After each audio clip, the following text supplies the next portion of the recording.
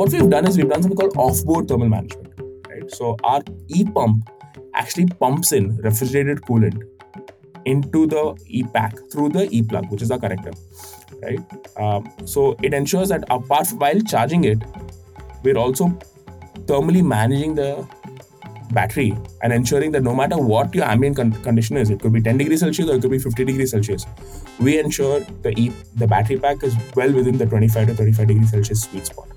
So this ensures that the cells, you get almost a 40% extended life because of this, by keeping the cells in that thermal sweet spot. And we're doing this without adding weight and cost to the battery.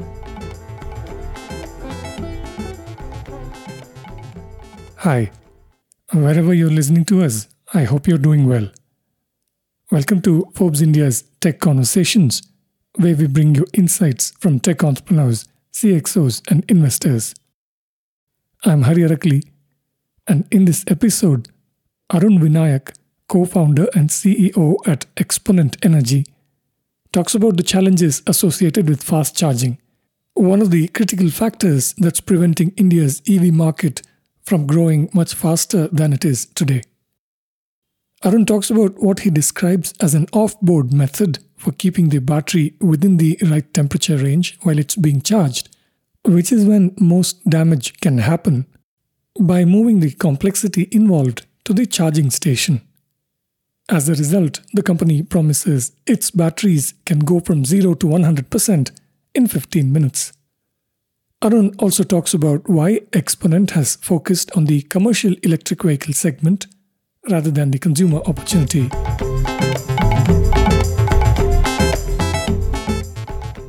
Arun, welcome back to this podcast. I think it's been a year since we last spoke, and it's a good time to catch up. You also have some news on the product front, so I'm looking forward to this update. For folks who may not be familiar with your work, can you start with a quick backgrounder about Exponent, and we'll go from there? Firstly, thanks so much, Hari. So good to be back. It's been a year since we spoke last time, and lots been up at our end. I'm Arun. I'm the co-founder CEO at Exponent Energy. We rapid charge vehicles in 15 minutes, and we do this by building both batteries and chargers. We're a full stack energy company. And prior to this, I was the founding partner and the CPO at Ather Energy. So I was on the vehicle side and now on the energy side, and been in the EV space in India for close to a decade now. So, yeah. Very nice. Can you give us a sense of where you all are at today? Talk about the most important developments over the last 12 to 6 months at your company. Yeah, I think last time we spoke, I think at Exponent we've been around for 2.5 years now since inception. It's been a fairly rapid 2.5 years. The year one was just us being heads down in the lab. We're totally in stealth mode, figuring out rapid charging technology at a very core level. Year two was sort of taking this into product form and building partnerships with vehicle manufacturers, actually having these things ready to go to field. And I think that around that time is when we spoke last time. And in the last 6 to 8 months, this has now gone from stuff in the lab to actually in the road with customers actually rapid charging on a daily basis, both by using our battery technology and the public charging network that we set up. Right? At Exponent, we're a full stack energy company. Right? What I mean by that is we're not just a battery company or we're not just a charger company. We build both sides of this equation. And we think that's the only way to deliver really rapid, really reliable, and really repeatable charging experiences. Right? So we have something called the e-pack, which is our proprietary battery pack.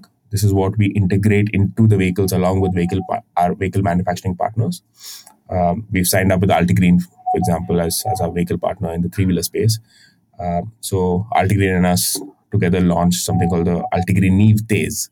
Right? It's their three-wheeler, but it now has the Exponent battery pack, and it can charge up in 15 minutes. So that's a special variant that we launched.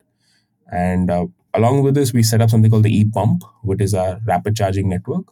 We set this up in public spots. So people who buy vehicles powered by Exponent can drive into these e-pumps, charge up in less than 15 minutes, and keep going.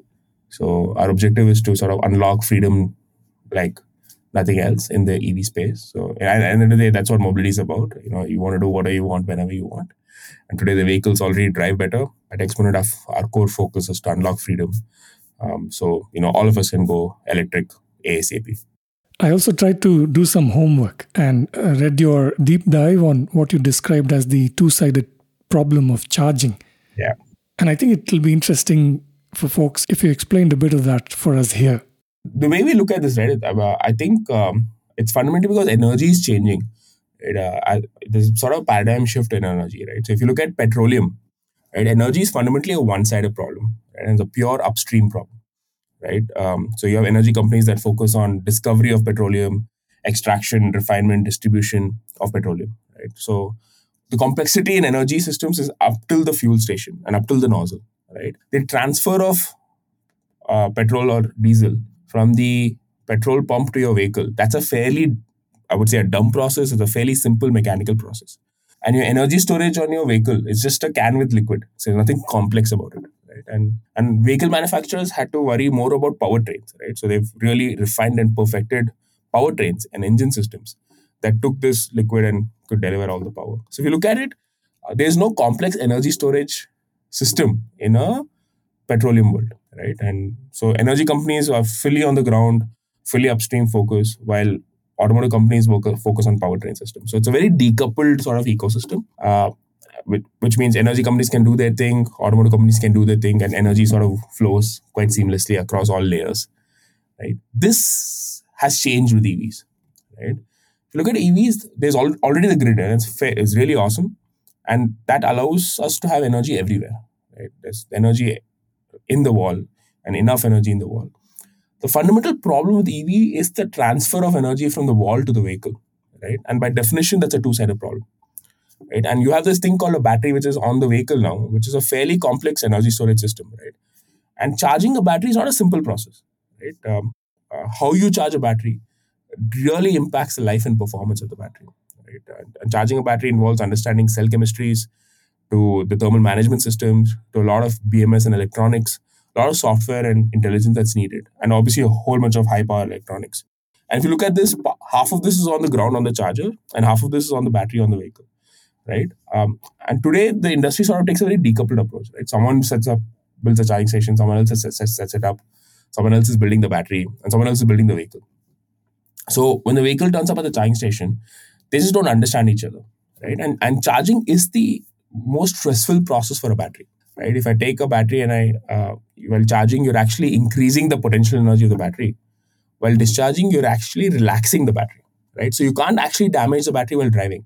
You only end up damaging it while charging. And then because the industry takes a very decoupled approach today, you end up having very slow charge times, very poor battery life, and most importantly, the reliability of charging is also quite bad. I mean, if you look at enough reports published, both in India and internationally, reliability of charging is only at 60 to 70%.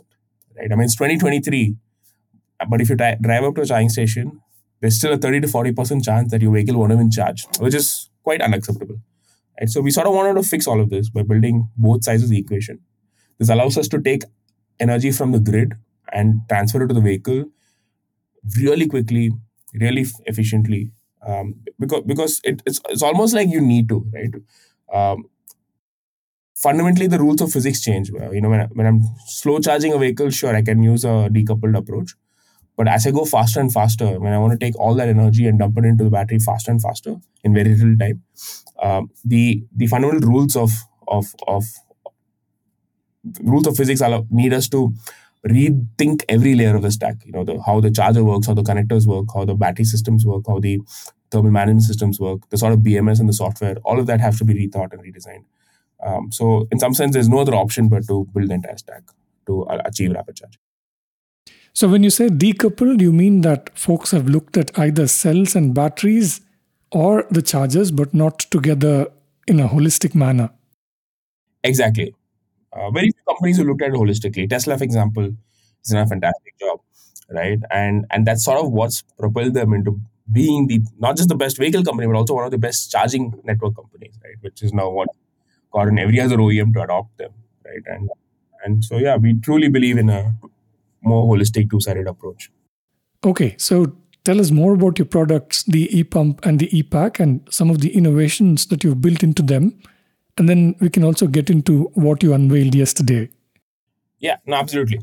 So, What's unique at Exponent is we deliver rapid charging on regular lithium-ion cells, right? So we don't get into cell design or manufacturing. We leverage the existing manufacturing ecosystem for regular lithium-ion cells like LFP cells, and we deliver 15-minute charging. And while doing this, we also give you a 3,000 cycle warranty, which is 3x industry standard, right? So the immediate question is, how are you doing both, right? And this is fundamentally where building the whole stack allows us to attack two critical problems. Right? There's been two problems with rapid charging regular lithium-ion cells. A, something called lithium plating, and B, the extreme heat that gets generated because of rapid charge. Right? So we have to attack both, right, and simultaneously. And while doing this, we also have to ensure this is uh, affordable for Indian audience, right? For us, I think the focus at Exponent has not just been engineering, but the engineering plus economics that both have to work for really bringing change at scale, right? So the first bit, or how do you attack lithium plating, right? So if you get deeper into the cell, right, cell actually has something called a cathode and an anode, right? So when you charge a cell, you have something called lithium ions that go from the cathode, swim across, and then get absorbed by the anode. And anode is this foam-like substance. It might be something like silicon or graphite or graphene-based system. It absorbs these lithium ions, it stores it, and when you're driving, it discharges these lithium ions, and that's how a cell basically stores energy and releases energy. Now, fun fact: lithium ions inherently have 4,000 cycles of life. Uh, that's the sort of potential they inherently have, right? But what ends up happening today is chargers, like I said, because of this decoupled approach, chargers don't know anything about the battery or anything about the cells. So they blindly dump energy, right? So you keep charging a cell blindly, which means you're bombarding the anode with lithium ions at quite randomly, right? So even with slow charging, the industry is only able to achieve 1,500 cycle life, right? And of course, in the same blind manner, you rapid charge, you try to go faster and faster. The probability of this, the number of lithium ions keep going up, right? And what ends up happening is you have something called lithium crowding, which at some point of time the anode just gets crowded, it gets stressed, and if you continue stressing the anode out at this point of time, the lithium ions just sort of give up, right? And I mean, think of it that the anode only has so much of an capability to absorb so many lithium ions at any point of time, right? And if you overstress it, it's like a Bangalore traffic jam. They all sort of come to a halt, and then they have something called lithium plating. This is when the lithium ions sort of give up uh, waiting outside the anode, and they actually deposit themselves on the surface of the anode, right? And this is an irreversible reaction, right? Lithium ions just go from ions to metallic lithium. So actually, you cut open the cell, you'll see metallic lithium deposited on the anode, right? And this is bad. It's bad because you've lost active lithium, which means your capacity of the cell is dropped. B, your internal resistance sort of shoots up of the cells, which is why if you look at your cell phone over time, it starts lasting lesser hours, and it starts heating up more and more. That's because fundamentally there's lithium plating happening at a cell level. And the third big whammy, the triple whammy here is that because lithium plating has sort of taken up a bunch of anode surface, the available anode surface or the active available anode surface for the next charging comes down. So it's sort of snowball effect, right? So the probability of lithium crowding and lithium plating keeps going higher and higher with every cycle. So sort of a snowball effect. So once lithium plating gets seeded, cells quickly sort of die. So if you look at lithium ion degradation curves, you'll see like somewhere around the 1,000 cycle mark, they sort of fall off a cliff, right? And they die instantaneously, right? And this is because chargers don't understand batteries. The BMS doesn't fundamentally know what's happening at a cell level.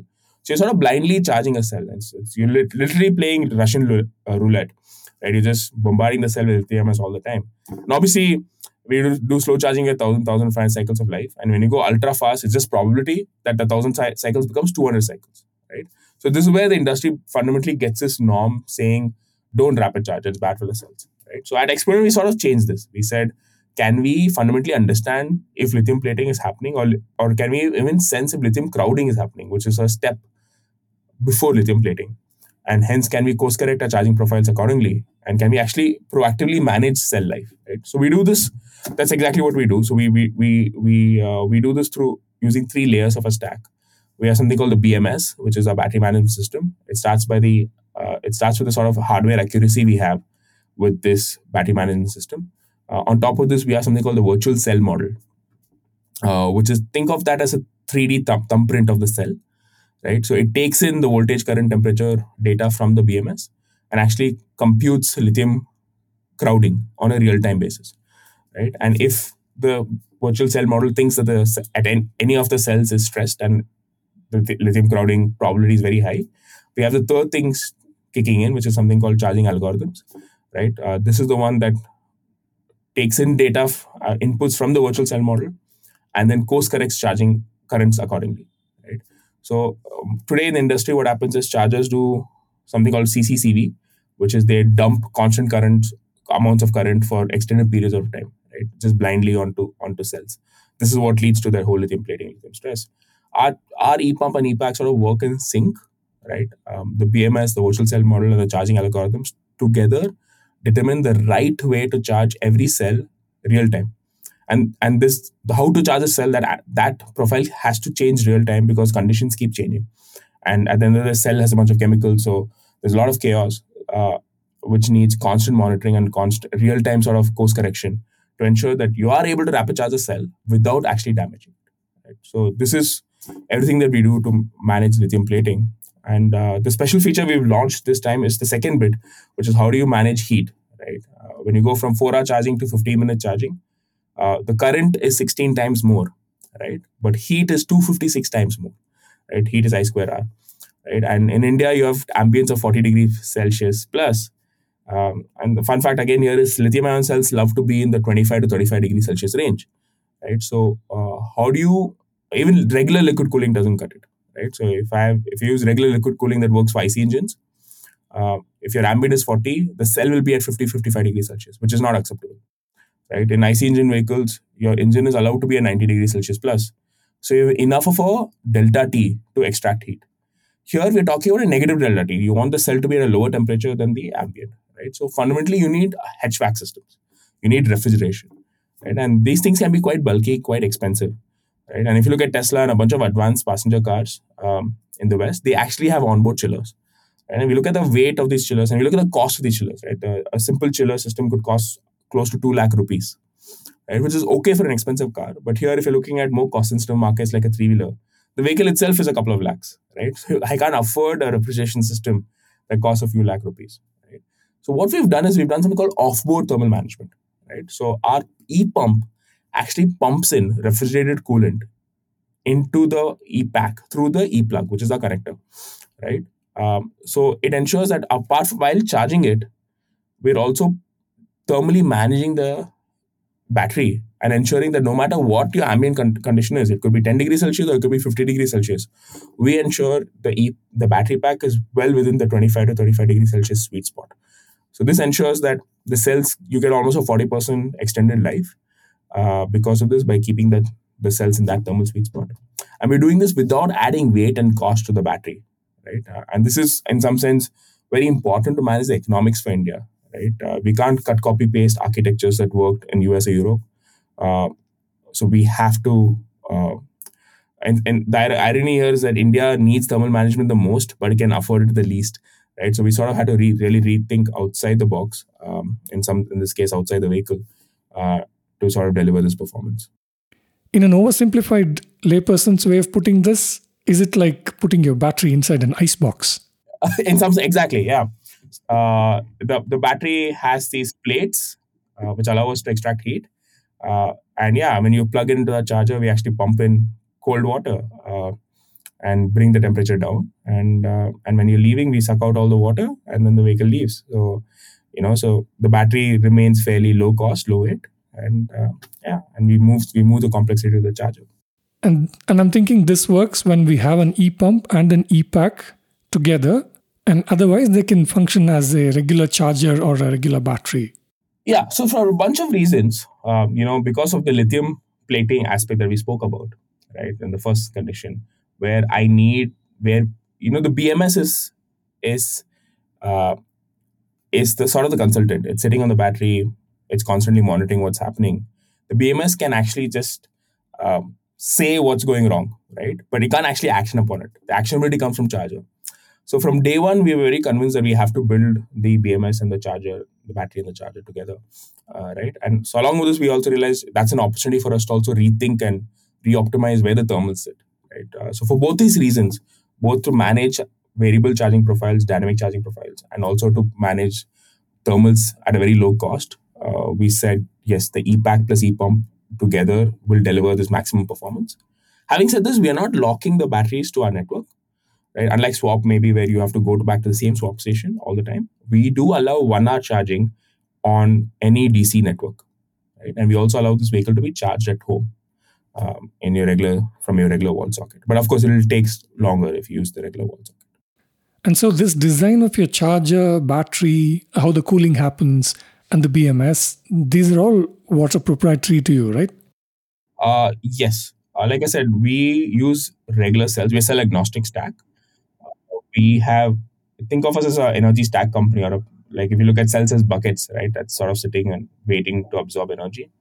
And the grid is a common grid that all of us use. We sort of redesigned the entire pipeline, the entire energy stack from the grid all the way up to the cell, right? The chargers, the backend system of the chargers, even the when you're doing rapid charging, everything, even bus bars, the wires, all of that have to be redesigned all the way to the connector. Our proprietary connector does 600 amps of current, and it also does something called offboard cooling, where it actually pumps coolant from the charger to the battery, like I said.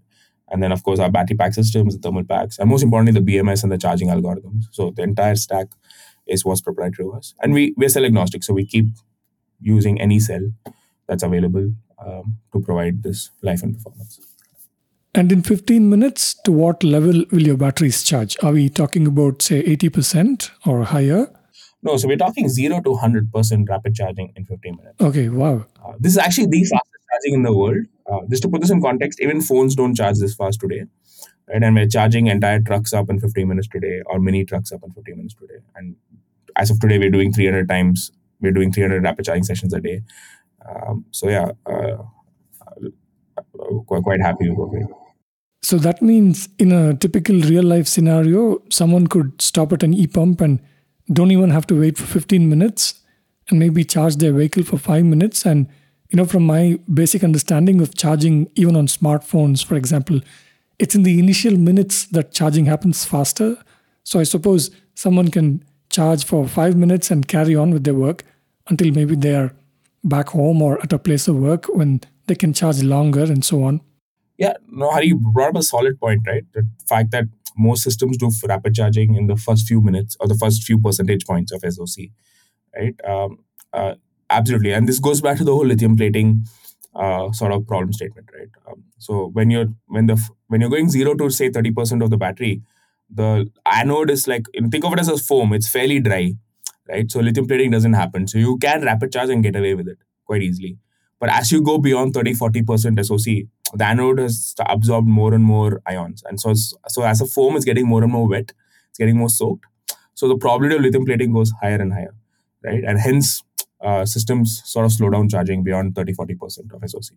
So for us to actually go 0 to 100% and stay rapid throughout, that's why that whole lithium plating and the whole lithium plating stack, the whole BMS stack around that is very important, right? And yeah, absolutely. Like most drivers today spend an average of 7 to 10 minutes at our charging station, because most times you come in with 20-30% left. So our average transaction time in the field today is 10 minutes, and drivers are out within 10 minutes. And fun fact, while we launched this, we thought people would actually maybe do only top-ups and go and charge at home, like you suggested. But I think this is the other reality we must look at in India, right? Two big realities that sort of forced us to push for rapid charging. One is India doesn't park at home, right? I mean, a lot of us who own expensive passenger cars, we park on the roads, right? And something I learned the hard way even while selling Ather, right? Now, if you look at more cost-sensitive market, look at commercial vehicle segment, right? Someone who owns a diesel Tata Ace, the guy is not parking at home, right? So the concept of home parking and home charging just doesn't work in India, right? And that's something we need to address. Second thing is India can't afford large batteries, right? Like, so I'm talking about US passenger car. People are talking about, hey, let's talk about a 400-kilometer range, 500-kilometer range vehicle. Let's park at home and charge at home. So that's the energy ecosystem that they're building, right? For India, we need ultra-fast public charging, getting it out, recharging, refuel. And I need to be able to do this with really small batteries, right? So that's the only way to make both flexibility work and the cost structures work, right? Because we're all buying the same cells from China at the same price point, right? But a vehicle in India on average costs one fourth the US counterpart, right? So most segments in India can't afford more than 80 to 100 kilometers worth of range. It just becomes too expensive to own a vehicle if you give me a larger battery, right? So that's the problem statement we're solving for. And beyond just the rapid charging, one of the biggest reasons people use our e-pump is because they just don't have the ability to charge at home. So a lot of our drivers, when we speak to them, they're like, irrespective of the charge time, um, uh, this is the only way for them to actually get energy to the vehicle. Okay, I get that so far your effort was more skewed towards product development and R&D and so on, and that from this point onwards, I suppose the business side of things will kick in. I mean, that said, you've already spoken about one partnership with Altigreen, and they're building very good commercial vehicles. Just give us an update on how you guys are doing on the business front. And I also want to better understand your business model. Is this basically about selling your products, or are there other lines of business as well? I think on the business front, we monetize both sides of this energy. Right? So we sell the batteries upfront, and then we sell charging services on a recurring basis. Right. The batteries, of course, we work with OEMs to sell that along with the vehicle upfront, and the charging services you can derive at our e-pump at a per unit basis. So we charge you on a per unit of electricity consumed from our e-pump network. Um, now, yes, we've launched with Altigreen. That partnership going really well. We launched in Jan this year, and in the first quarter, we pushed out 200 plus vehicles already in just Bangalore, and we've set up 30 plus e-pumps in Bangalore already, and this has led to some pretty interesting things. We're sort of redefining some of the rules of last mile logistics, right? The first thing is just the kilometers that people are able to clock on a single electric vehicle, as against slow charging electric vehicles, right? So they're able to do double shift operations, 150 plus kilometers a day. Uh, People are now using this on applications like Porter, which is very randomized logistics. This is where your pick up and drop is different for every trip. On some days you might do 100 kilometers, some days you might need to do 200 plus kilometers. So we've had people actually do 200 plus kilometers repeatedly on Exponent powered vehicles. This is powered by both the 15-minute charging and the network that delivers that flexibility freedom, right? And yeah, right now we've clocked more than 1 million kilometers with these vehicles, and we've done 30,000 plus rapid charging sessions in the field, right? And every time we charge, we send the coolant, we send in 600 amps of current, we manage the entire battery life. So and yeah, that way it's quite exciting to see this whole thing go from lab to on ground. And while doing all of this, we've rewritten the economics, right, on both the vehicle side and the charging side. Right, on the vehicle side, we're actually doing more with less. Right, with rapid charging, it actually kills range anxiety, and hence it kills the need for oversized batteries. So with Altigreen, we actually launched a vehicle with a smaller battery size. We said with rapid charging, just put in lesser cells and bring down the cost of the vehicle. So our our batteries don't make the vehicles more expensive. It actually makes the vehicle a whole lot cheaper, right? And because we have a 3,000 cycle warranty, we're able to do much better financing solutions, right? Financiers provide 4-year, 5-year financing solutions as against 2 to 3 year, which is the industry norm. So put together, the monthly EMI on vehicles powered by Exponent is almost 30% lower than the industry norm today, right? So the vehicle costs 30% lower while you're doing 2x, 3x revenue on the vehicle compared to other EVs. So I think that's a sort of a no-brainer deal for commercial fleets, right? And on the other end, the charging stations, right? Today, one of the biggest problem with charging stations, I set up a piece of land and I charge 2 vehicles a day, 3 vehicles a day. So it's not a great business, right? My energy throughput is so decimal. That's what rapid charging has helped us fix. Some of our e-pumps are now doing 20 to 30 charging transactions a day, which is the highest in the world, right? So most chargers do 2 to 3. Tesla superchargers do 5 to 9 charging sessions a day. We're doing 20 plus repeatedly, right? This basically means on the same piece of land, you're selling a lot more energy, right? So it becomes a far more profitable and far more scalable network, right? So these are the sort of impacts that commercial impacts that we're able to deliver through the rapid charging stack, right? And we're able to make this a win-win proposition. Obviously, the OEM's happy. They're able to sell vehicles at lower price point, higher demand. Their fleet owner is happy because the vehicle is cheaper, the revenue is higher, and the charge point operators and the network providers also happy because this is a inherently far more profitable business. And I think only if you can create this win-win-win will this ecosystem sort of scale rapidly. And because of this, we've also got a lot of franchisee operators on the charging station side. So there's a lot of partners who are now sort of working with us to install charging stations on their land. And yeah, we do a revenue share agreement with them as well. Any other OEM names you can talk about? Maybe not right now. We that's something we will talk about soon. We are, from an expansion point of view, we are looking to expand in more cities. So that's the first axis of expansion. But like I said, we're also doing something interesting. When I say our stack scales, I truly mean it. So in the next few months, you'll also see us launch an intercity bus that charges in 15 minutes. And we'll, of course, reveal the OEM partner as we sort of launch that product. On the point of expansion, can you talk about how the current slowdown is treating you? Uh, yeah, I think I think EVs as a segment is continues to grow quite rapidly. I think there's nothing sort of slowing EVs down, and I think the right teams building the right product in this space continue to get funded.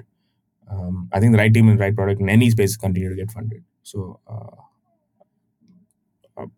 yeah, I think we will talk about more updates in that front at Exponent as well. Um, for us, expansion comes across three axes. Of course, we work with more OEMs.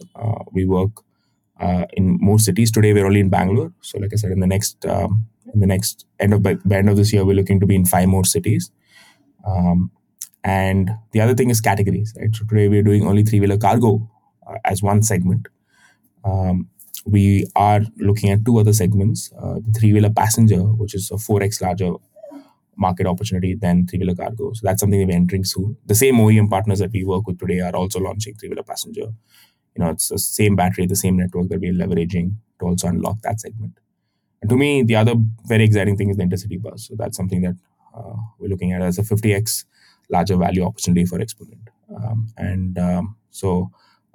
If you look at buses, intra-city buses have gone electric and are going electric very rapidly, but intercity buses, very hard to electrify them because the obvious range concerns and the lack of charging infrastructure. And you can't really wait for a couple of hours to charge a vehicle with all those passengers in the bus. The need for ultra-fast rapid charging is almost a precondition for you to even electrify intercity buses. So that's a market that we're very excited about and we're going after. Refresh my memory. How much money have you all raised, and will you need more funding soon? Yeah, we've raised $80 million till date from a bunch of VCs, Lightspeed, 314, Advantage, Honest, Pawan Manjal's family office, and Motherson. We will.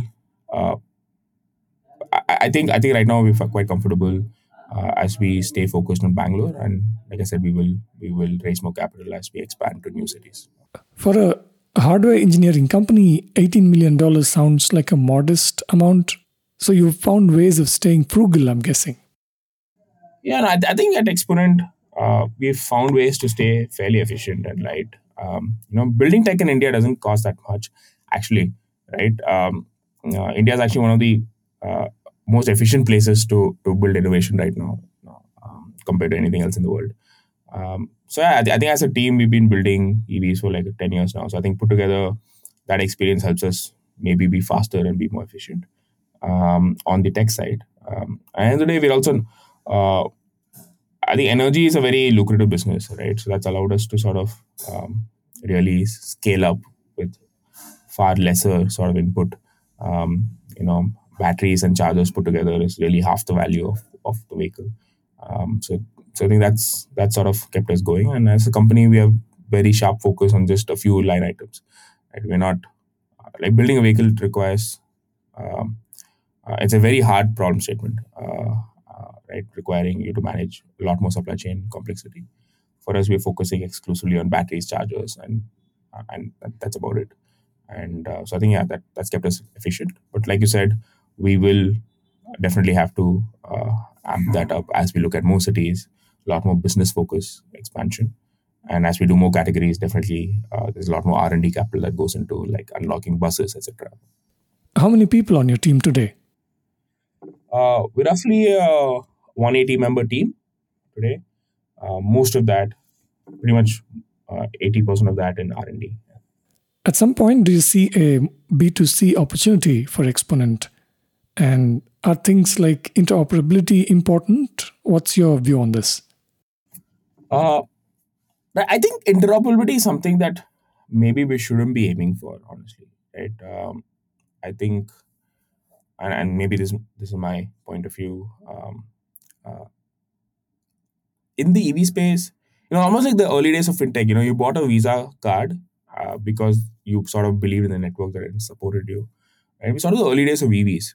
So I think we should focus on delivering great product experience, right, and really reliable product experience. And I think we need stuff that feels magical, right? As against slow and unreliable, and that's sort of what charging is today. And to sort of deliver that, I think apart from choosing the sort of vehicle partner that you want to, the vehicle that you want to buy, most end users will also end up choosing the energy partner, the energy network, right? So today with Swap, for example, you say, hey, I want to buy this vehicle on the Swap network, right? So I think you'll have multiple network providers sort of pop up and try to give you the best solution possible, right? And trying to achieve interoperability at such an early stage of this industry can possibly uh, destroy that experience and reliability aspect of things, right? Uh, the only way to deliver, like I said, really fast charging, really reliable charging is if I have to control chargers and batteries. Even in swap, that's fundamentally what they have to do. They have to control both the battery and the network of substations, right? So no matter how you approach this, you fundamentally have to solve both sides of batteries and chargers. Um, so I think trying to bring interoperability, um, it creates that open protocol, and any open protocol fundamentally caters to masses, but it cannot deliver advanced performance. It cannot deliver necessarily the advanced reliability that's needed, and which can possibly do more harm to the industry than good. If you look at a lot of open protocols in the world, like CCS2, the reason all the OEMs have ditched in North America have ditched CCS2 and moved to Tesla's protocol is because it's just a far superior protocol. And the open protocols, while they give you this comfort of cross compatibility, they don't actually deliver the sort of performance and reliability that's needed to get people going electric, right? And like I said, we are compatible to open protocols at Exponent as well. We have that extra connector. You want to charge in 1 hour using other vehicles, please, other charging stations, you can definitely go do that. But I think that shouldn't be, we shouldn't over focus on cross compatibility, which can actually kill innovation. And the very practical uh, aspect here also is vehicles are really large. So you can actually afford to have multiple connectors and provide cross compatibility if really that's what's needed, right? For example, on the vehicles powered by Exponent, there are actually three connectors, right? It's like you can charge at home, you can charge in other networks, and you can charge on Exponent ePump. So we provide all three options. So I think, like you used to have desktops and laptops with multiple connectors. I think it's not very hard to provide multiple connectors on vehicles if you really want to provide cross compatibility. But I think that shouldn't. But I don't think we should just stop at just trying to achieve cross compatibility. I think the ecosystem should focus more on better experience and better reliability as against cross compatibility. There are a couple of other things that I wanted to understand a little bit more. The first one is, can you explain the water part a bit more? You found a way to store water and pump it relatively at high pressure, I'm thinking? Yeah, so we actually have a offboard HVAC system along with a yeah, you got it right, a pressure system, a pump that actually sits inside the e-pump, our charger. Um, and something cool that we do is actually uh, how we design the connector. So when you actually mate the connector, we have signal pins, we have power pins, and we also have this fluid couplers that actually make a seal or break a seal based on when you put in and pull out the connector. It's actually pretty cool because not many things in the world actually, not many systems in the world actually make and break high pressure fluid contacts in real time in the real world. So we actually had to spend a lot of time designing that system, right? For the driver, it's a simple experience. He just plugs in the connector, just one click, and all these pins sort of engage, and there's a lock that sort of locks the entire connected up, so you can't pull it out while it's charging. And once this whole lock gets engaged, the system builds up pressure. It pumps in liquid, at the same and if the once the battery achieves the right temperature, the system also starts pumping in current and manages it. It's fantastic to see how you all are developing all these engineering capabilities in India, which collectively in the long run will change the way the world looks at us, as a source of high-end engineering products. Just an observation, if you will. The other point I wanted to understand better is the e-pump gets its power from the grid, does it? Or does it have its own large energy pack and so on? No, the e-pump draws its power from the grid, like any other charger. Currently, you're not making batteries for two-wheelers, are you? We're not. As an energy company, we've realized the focus should really be on commercial vehicles. That's where the market's at. Commercial vehicles. When I'm talking commercial, I'm talking three-wheelers all the way to a bus. These are, they're only 10% of the vehicles with respect to installed base, but they consume 70% of our on-road energy today. Right. So both from a sustainability point of view and from a concentrated energy value point of view, right? There's no-brainer to focus on commercial vehicles. It's interesting. I was speaking with Amitabh recently, and he was making this same point about commercial vehicles. And he's, of course, at Altigreen building a company around that opportunity. Any last points you want to highlight in the context of this small conversation? No, I think the observation you made, that's a good one. I think that's something that I share as well. That I think with EVs, India has the opportunity to take lead, and I think India can actually take lead with respect to energy tech. Right, last time the world started building vehicles, India wasn't even a free country, right? So with ICE engines, we've always played a catch-up game, always lagged by 10 years, 20 years. Right? But now there's a sudden reset. There's a global reset on learning with respect to vehicles, with respect to energy systems. But suddenly India has got all this talent base. We're one of the largest markets in the world locally to fund innovation.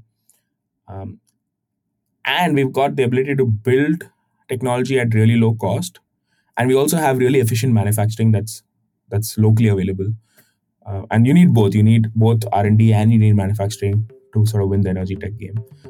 So I think if you can make a battery that delivers high performance at really, really low cost structures for India, you could sell that battery anywhere in the world. So I'm quite excited for India's prospects with energy tech. Okay, very nice update, Arun. And I learned a lot about all the serious engineering work going on at Exponent. More power to all you guys, and thank you for making time for me, and definitely hope to keep the conversation going. Well, thank you, Hari. Thanks so much for having me on your podcast, and super excited to be here and love to keep the conversation going. That's it for this conversation. I hope you found it interesting. You can find all our podcasts at ForbesIndia.com and on your favorite podcast app. I'm Hari Arakali. Thank you for listening.